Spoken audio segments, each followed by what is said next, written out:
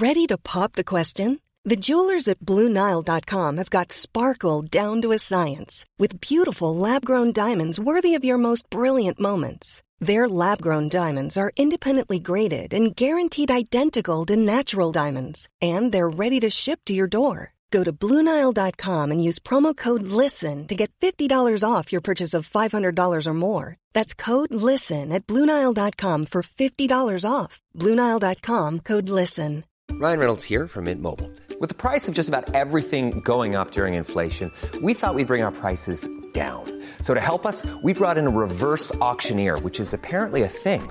Mint Mobile Unlimited Premium Wireless. How to get 30, 30, bit to get 30, bit to get 20, 20, 20, bit to get 20, 20, bit to get 15, 15, 15, 15, just $15 a month? Sold! Give it a try at mintmobile.com/switch. $45 up front for 3 months plus taxes and fees. Promo rate for new customers for limited time. Unlimited more than 40 gigabytes per month. Slows full terms at mintmobile.com. This is The Guardian. There are specific social services payments that we need to look at and really think about. If those women had that supplementary payment reinstated, their ability to seek work would be part of the solution to both their economic situation, but they then become another part of the available workforce. And we keep forgetting about this rather than thinking of disadvantage all about welfare. That payment would show respect and give dignity back to those women. And so they've made the right choice to leave those violent arrangements. Hello, I'm Sarah Martin, Chief Political Correspondent at Guardian Australia. In this episode of Australian Politics, I'm talking to Sam Mostyn, who's the newly appointed chair of the government's Women's Economic Equality Task Force and, among other roles, President of Chief Executive Women. I wanted to have Sam on the podcast this week because the government has indicated that it wants to put women's economic participation at the centre of its policy-making decisions. We talked to Sam about the role of the task force and some of the bigger cultural and structural challenges preventing full gender equality in Australian society.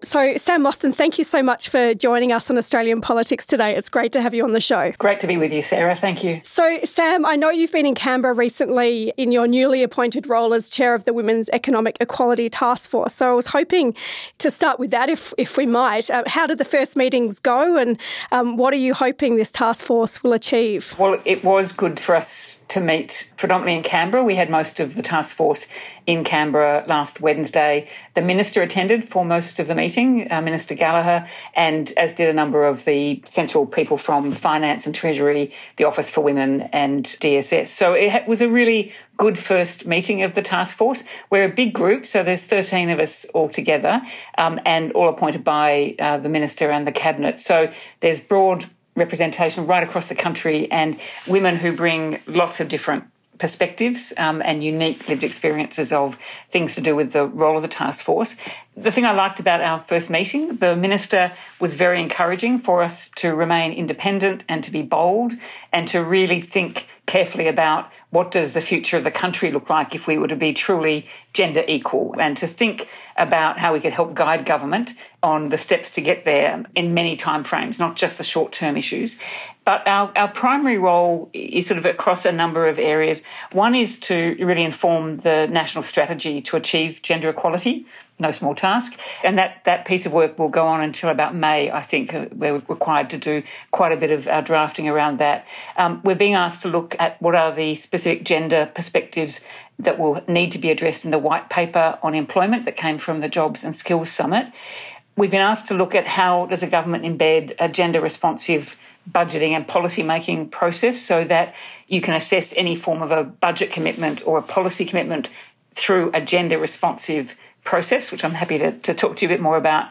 And then really to look at the things that are persistent and can be changed with good policy and good budget measures. Things like how to deal with the gender pay gap, how to grow significantly women's workforce participation around the country and our advancement inside organisations, how we deal with this really persistent and I think quite pernicious problem we have in Australia, which is the gender segregation. We've got more women in highly feminised sectors, low-paid, insecure work than there are the men's sectors that tend to have good jobs, solid careers and good salaries. And we've got to take into account skills and industries of the future and lastly, but probably most fundamentally, how does the role of safety, respect for women, safe workplaces, and how women experiencing violence can be responded to with a sense that we can help to reduce that violence across the country because of this link between women's safety and sense of personal safety and their financial and economic futures. So it's quite a lot we've got to do. There is a lot there. So I just wanted to take you back to one of the first things that you talked about, which was the sort of bold vision for what a gender-equal Australia looks like. And I wanted to ask you, what do we mean when we talk about equality? What does a gender-equal Australia look like? That's the question at the heart of all of this, Sarah. And I think it's a question that many of us who've been around a long time have asked for a long time, that we don't seem to be making a lot of progress when it comes to the kinds of statistics or measures that we would say, and particularly if the Treasurer's moving towards a wellbeing budget, if we had measures that said, what would it tell us about a country if it was more gender equal? What would those measures look like? I think it takes us to some fairly simple things, and then they're quite dramatic things, and they're things that not just budgets and policy fix, but go to the general culture of the country. A couple of our members of the task force, Jennifer Westacott in particular, but Professor Ray Cooper and others, suggested at our meeting that it would be great to have almost like a scaffolding or an architecture that said, if you were to have a country that was truly gender equal, what would its features be? What would the measurements look like? And how can you aspire to get there?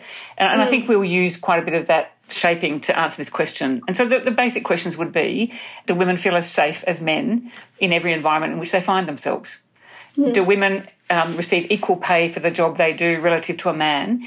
And are women equally paid more generally because they have access to the same kind of good, solid careers and work that men have? Are women represented in leadership roles in the places where policies and decisions are made about us? And then you get into some deep cultural questions. Do men in Australia feel as comfortable as women taking paid parental leave? Do men feel as comfortable working flexibly so that the country doesn't define success or ambition only through full-time work where people don't take time to care?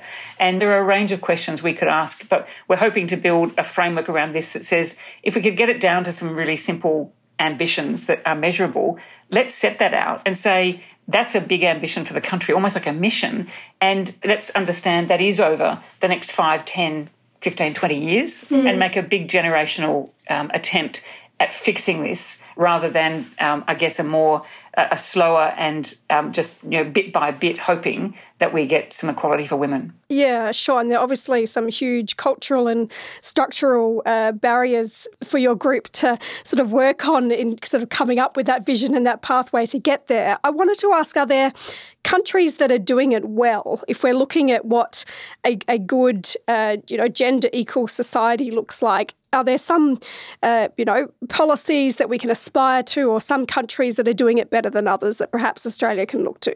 Yes, there are. And if we just look at where we sit in the OECD charts or World Economic Forum charts, we've dropped over time. How bad are we, can I ask? In the World Economic Forum, we've come back a little bit this year, but we have been very, very low. We were as low as 70th in the world, and now I think we're around about 38th in the world for women's economic participation. And yet we are number one in the world on all those measures for women's educational attainment across all fields, whether that's higher education or through the trades. But that's regarded as an absolute national asset. And yet when you think, how are those women then part of the economy? Do they participate in equal numbers to men? We drop like a stone. And we've been dropping over time.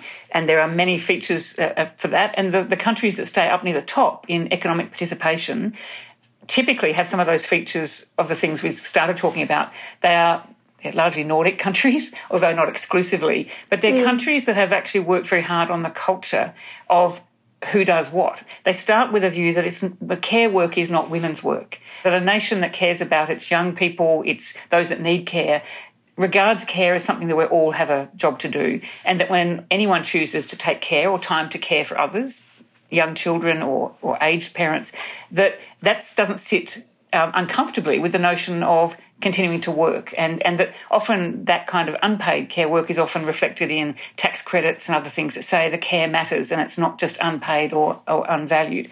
So I think those countries typically have better arrangements where men and women are working far more collaboratively and culturally to take up family responsibilities. those countries have more women in senior positions, although it's not, that's one of the biggest nuts to crack around the world of women really being in senior positions. Many of those countries have tax systems that look after things like childcare and take away that cost burden from families to clarify that, again, it's not women's work or women not being able to work that have to pay for the childcare costs. And there are other features that talk about how you don't allow a society to become so segmented or segregated that we have an assumption about who does what work. And so those countries typically have many, many women in jobs that we would say in this country largely are held by men and don't have nearly the same weight of segregation and feminisation in low-paid industries, particularly in care. But there are other countries. I know at the moment that there are experts at the OECD that are working with the Canadian government, again, to look at what would a national program look like? What are the features of it? What would you do with your tax system, your payment systems, tax and transfers, childcare and respect for women? And there are ways of doing that. So there are countries now looking at that as a national mission, and I know Canada is one of those countries. Okay, so I'm interested in when you're talking about our rating dropping like a stone once you start looking at economic participation. Can you explain to us, is that just to do with the number of hours that women are in the workforce, or what are they looking at when they're measuring female economic participation? Yeah, I think the measures are largely around, and it's on almost like-for-like basis, on how much women are essential drivers of the economy through, really, I hate the term full-time, but it's where they're participating in work that is secure, is well paid, and they're contributing through their taxes and other contributions to the well-being of the economy more generally. So it's a fairly holistic measure that looks at where women are participating, how many of them are not participating. So we have a very big fall-off of women participating in any form of paid work as they hit that period of childbearing. And even when they come back to work after taking a period of leave, paid or otherwise, they never really get back to anything like the trajectory of men's careers, both in terms of income and stature. And so they often find themselves in a job that remains less useful in terms of their skills and attributes, but paid less, and they accumulate less superannuation, they accumulate less leave, and arrangements that would say that if you add all of that up and look at the contribution that women are making to the economy, it's a huge gap between when women start out having been educated to where they end up. There are a number of other measures within the World Economic Forum's analysis, but the short reading is that we waste and squander this incredible talent. Even if I get sort of fairly prosaic about it, these are workers at a time when we need strong participation in our workforces, and we allow ourselves to just say, that they're not valuable to us because we've allowed culturally this situation to occur where they've had to step out of the workforce. And of course, they're losing skills over that time. They're losing attachment to employers. All sorts of things happen once that decision is made to leave work because of those caring responsibilities. I think it's largely why men don't do it, because they know the consequence of being separated from an employer and growing your reputation and your skills. And, of course, they don't want to have any period where they're not accumulating superannuation balances. Plus, they must know it's also really exhausting. I think anyone who's listening who tries to do the juggle would agree. I've been thinking about this a lot. There hasn't been a time in our modern history where we haven't been wanting to talk about the value of care, who does it and how hard it is. And there have been women economists for 150 years who've made that case about how we analyse an economy, but we've typically avoided or ignored women economists. We've listened to the men economists who look at it as a production and consumption analysis, and that by the time women are back in the household, they're a part of the consumption story as opposed to production. So we don't put a value on the work that we do when we're not in the paid workforce. And so you get these very skewed economic outcomes, which is why when we did the work with Angela Jackson with Impact Economics late last year, and we looked at the available number of women across the country who want to be back in that production side of things, and it's between 500,000 and 1 million workers around the country that this begins to affect. And I'm really delighted then that Danielle Wood, as a leading woman economist, is on our task force and led the Jobs and Skills Summit, because she was able to give an analysis of the economy through these kind of dynamics, not just the typical economic framing of what does a successful country look like. Yeah, absolutely. And I'm sure people who are listening to this will remember Danielle's fantastic comment about if, women's untapped potential was a resource, we'd be giving subsidies to people to dig it out of the ground. So I think that really sort of nailed the point you're making there. So I guess the big question then is, What can governments do to address this? And I know it must be frustrating to you because some of those things are fairly obvious, like increasing paid parental leave and having universal childcare access. But yet, despite those issues being talked about for a very long time, we are making some progress, but we're still not there yet. So what can the government do, and what should this government do, I guess, over the short and medium term to try and improve the situation? Yes, I think we have reached a moment where if we can meet this moment, we can actually do many good things for women, and government does have a huge role to play, not exclusively, but it has a big leadership role to play and has a big investment role to play. So you've mentioned the things where government can invest and invest big time, and the Albanese government came to power with a promise of that $5.6 billion of money to go to childcare and to increase the subsidies for a broader cohort of families across the country. And we saw that in New South Wales as well. Before the federal election, the state government committed $5 billion to a childcare fund and to work in conjunction with the Commonwealth and other states to add an extra day of preschool to schools, and then to look at better funding for early education and care. So that is one of those big, heavy lifting, I call it social infrastructure, and it should be the equivalent of any other infrastructure investment that's made in the country that has this huge payback, and it's a compounding payback into the economy, but it also does something else beyond just getting women into the workforce and regaining their sense of dignity in their careers. It also is the best thing for our children and our families. So we know that early intervention with good, high-quality, universal childcare is helping our kids start school better, and it's a much better set of arrangements for families to deal with all sorts of things, including the current cost of living challenges. So that's a big one. The government can also set the tone on paid parental leave. There's a number of us from CEW, from the BCA, from many different parts of the economy calling for 26 weeks of paid parental leave. A number of us have called for superannuation to be paid on both paid or unpaid leave. These are signals that say the financial costs of taking leave shouldn't be borne by that woman, that having paid leave and having the superannuation continuing during that time is a respectful acknowledgement that you don't want these women or those men who take the leave. So make sure there are enough mechanisms in this to encourage men to take leave more often. We're all pretty supportive of a use it or lose it program for benefits for men to take leave, so that there is an incentive, and that has worked well elsewhere. They're sort of things that we think are the big, heavy lifting things, and it sets a tone for the rest of the community, for business, for other organisations to see that these things are structurally important and important to the economy. They're also important to women, and they're respectful.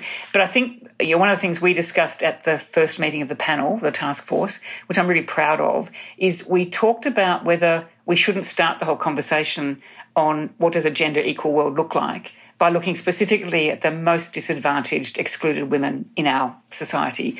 And when you look at the work that people like Anne Summers have done recently, and others who've looked at the choices that often women are having to make to leave violent relationships or just have to leave for other reasons, the numbers, the hundreds of thousands of women who are sole parents who don't have any recognition of that in a sole parent payment that used to be in our system, government could make a profound decision to say, actually, those women who are trying to raise children and do that well, and at the moment, without that payment, can barely survive that. They are having to choose poverty over violence or those other circumstances.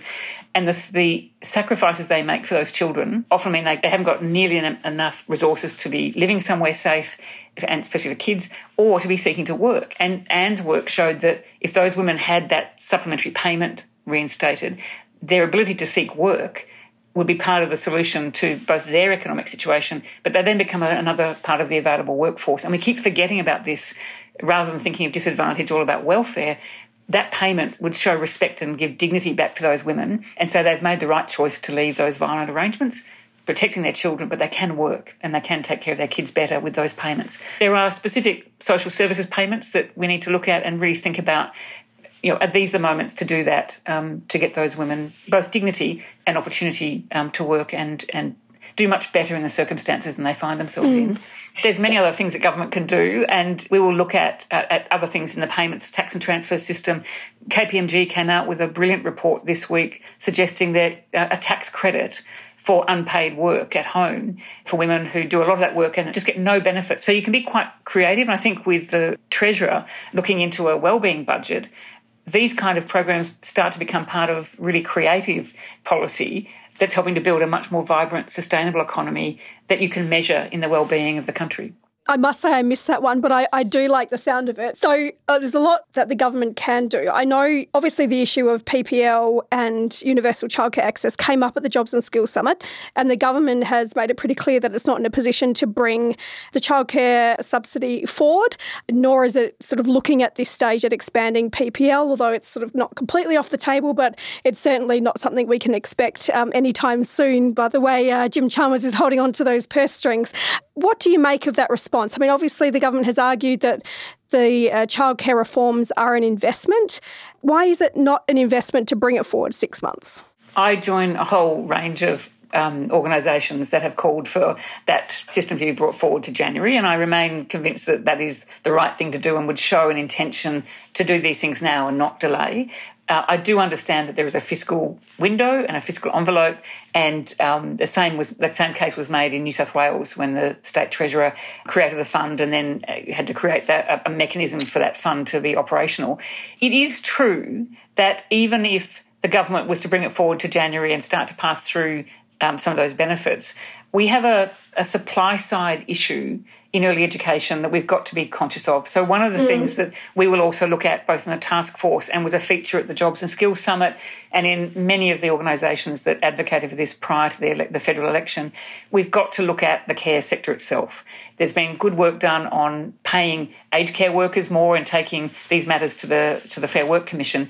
But until we understand that, or we give some sense and a reliable sense that childcare workers, early educators, will be paid properly, will be respected, that there's a career in those jobs. We can't rely on an underpaid, vulnerable workforce that is increasingly diminishing as people leave the sector, because in many cases they can earn money baristering or going into another part of the education sector just because the pay is so differential. And so I think it's not unfair to think if we have to wait 6 months until July for the payments to start to flow, then we've got to utilise every bit of time we've got now to do the analysis on the childcare workforce, really go back to this notion of what does an early education and care system look like, and start doing the really hard work of how do you design that system to make sure that the benefits when they come won't flow to childcare providers and the private system, but will flow to the advantage of the workers and the children and families themselves. And so there are many calls at the moment for that design to be done very well. We will look at that as well. And what are the design features you put into putting all this money into the economy to ensure that we don't just grow profits for private childcare facilities, which should not be the outcome of all this work.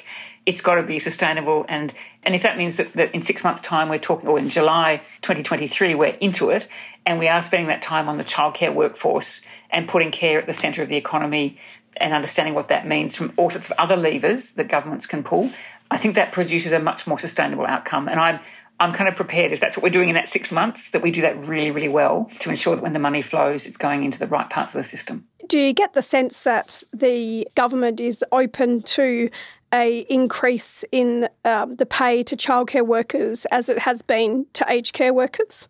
Well, I certainly take from the public comments that the Prime Minister has made, the Minister for Women has made, the Minister for Early Education, all of them. There are about 6 ministers in the current federal government who have some touch into this area. I don't think I've heard any one of them dispute the idea that the childcare workforce, just like the aged care workforce, the disability care workforce, must go through a process of appropriate rebalancing and have a proper and decent wage and a sense of a career, and to turn these jobs into the kinds of things that men want to do as well. So one of the reasons that they're so predominantly feminised sectors is they are underpaid and they are under-respected largely, other than by families who know how important this is, and they're very either casualised or so difficult to manage because there isn't a sense of good pay, security and career. And I'd like to think that just like education generally, this area should be getting that same respectful treatment, and we see more and more people young people wanting to have a career in care sectors because they can see themselves being paid well and respected. That would be a big change to now, where we rely so heavily on insecure work and people who are just holding the system together for us.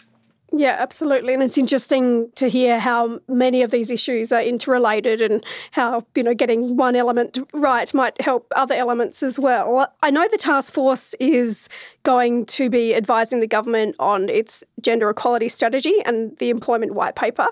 Can you tell us what you're hoping to see out of the gender equality strategy, and I guess what the task force will be prioritising? Yes, well, as I said earlier, just in terms of time, we have said that the values of the task force itself, we do want to look at the position of the most disadvantaged women across the community. So we will certainly be looking at that as a priority. More generally, I think that the idea of how you build a document and a series of policies and processes and architecture behind gender equality, how you do that means you've got to have a serious look at things at all levels, and you can't ignore that there is a basic cultural issue in this country about respect. And I think we'd like to make that link between the respectful engagement with women, the respect for women wherever we are, respect for women and girls, that is actually part of the financial security for those women and girls through their life course, and that this intersects, as you said, as a system all the way through our lives. So any strategy that's looking to achieve gender equality is going to have to be very honest about where we start. And if I reflect on the fact that just 2 weeks ago, the National Research Organisation on Women's Safety published again, this longitudinal work that shows what the prevalence of sexual violence is against women in this country. And the shocking figure is that women in their 20s, young women right across the country today, 50% of those women will experience or have experienced sexual violence. 50%. It gets down into about 34% when it's women into their 30s and 40s. But it's a staggering thought to think that my daughter, who's 23, is in a cohort of young women across the country, and she's got a 1 in 2 chance of suffering sexual violence of some kind.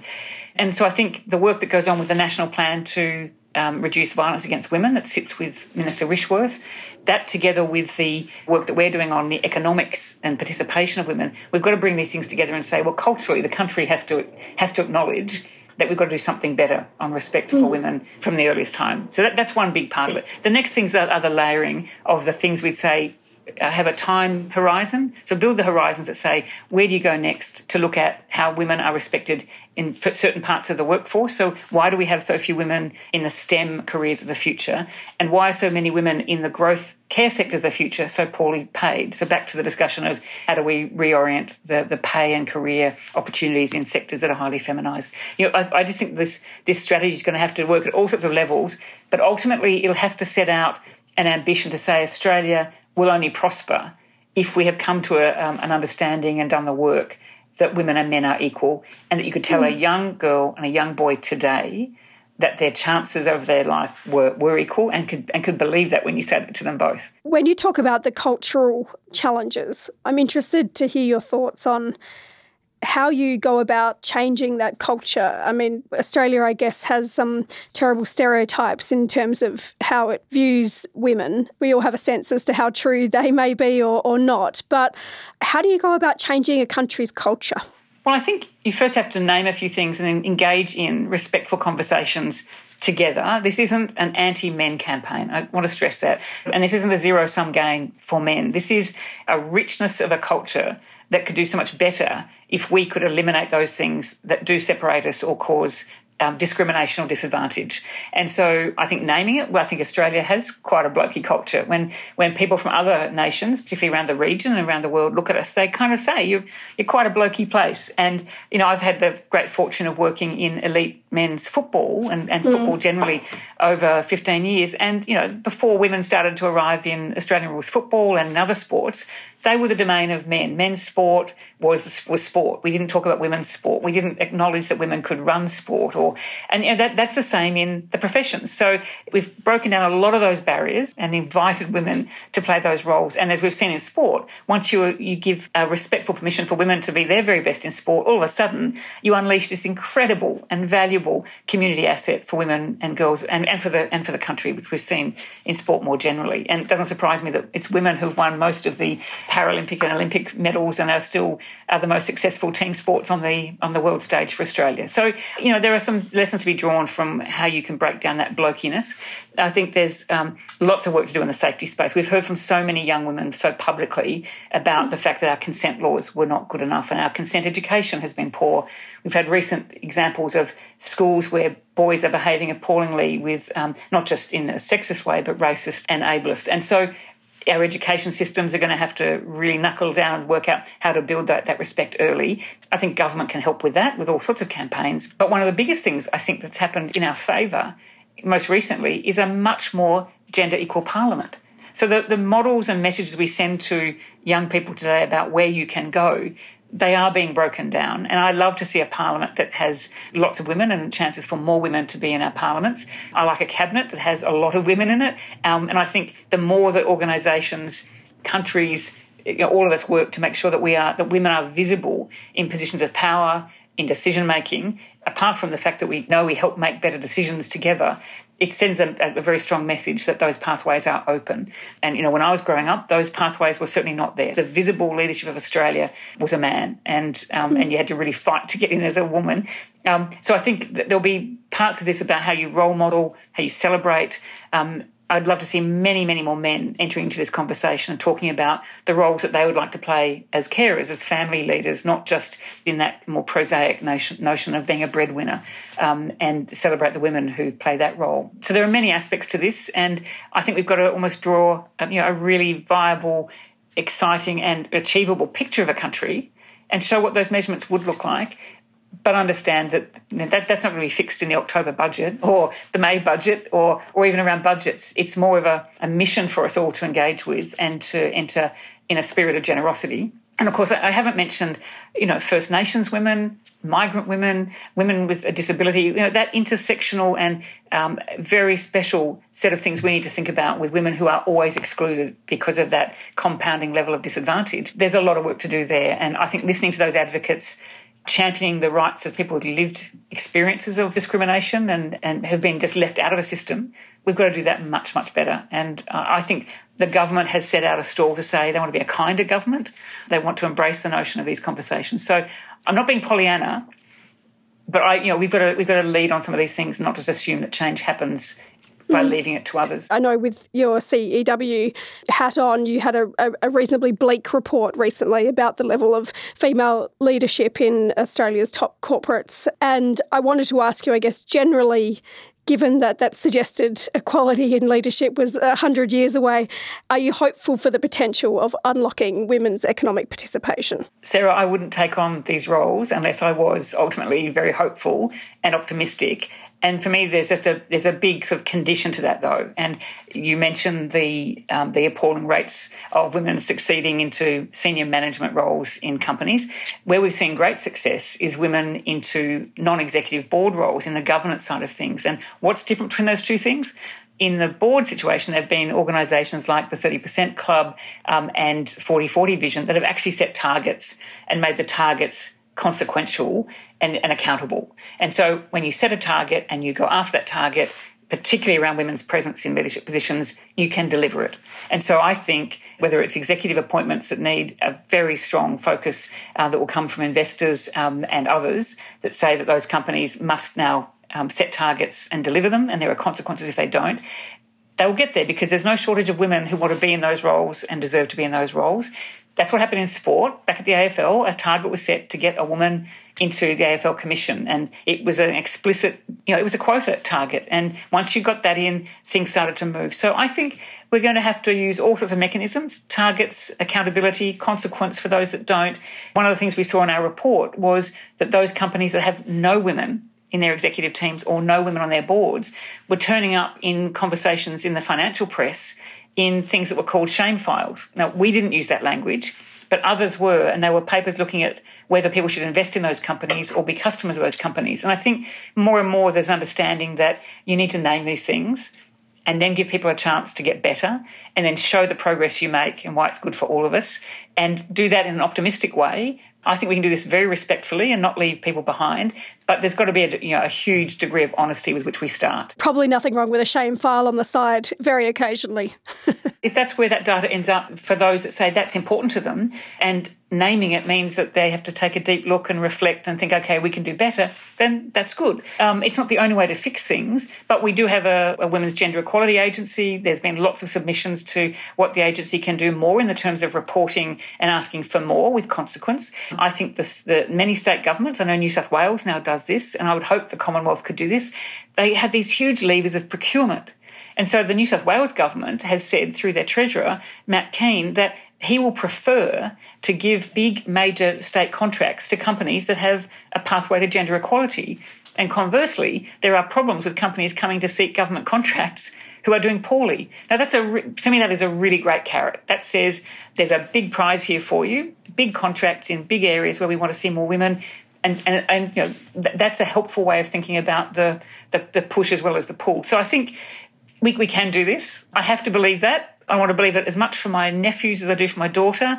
And I just know we won't meet our potential as a country in the kind of world we are now facing into if we don't get this right. So the prize is enormous. It's not just about women. It's about a society that respects all its citizens and sees that there is a great prize to be able to show respect for everyone and deal with those persistent, pernicious blockages that are keeping women out of our system or showing lack of respect for women across our society.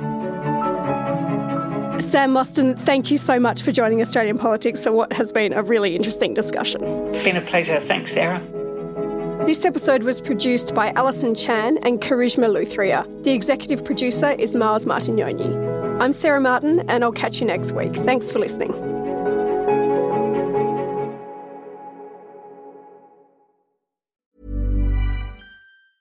Tired of ads barging into your favorite news podcasts?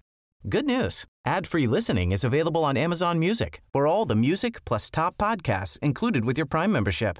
Stay up to date on everything newsworthy by downloading the Amazon Music app for free or go to amazon.com/news ad free. That's amazon.com/news ad free to catch up on the latest episodes without the ads. Before Shopify, were you wondering, where are my sales at? Now you're selling with Shopify, the global commerce platform supercharging your selling. You have no problem selling online, in person, on social media, and beyond. Gary, easy on the cha-ching. Oh, sorry, but my Shopify sales are through the roof. Start selling with Shopify today and discover how millions of businesses around the world use Shopify to ignite their selling. Sign up for a $1 per month trial period at shopify.com/listen. Shopify.com/listen.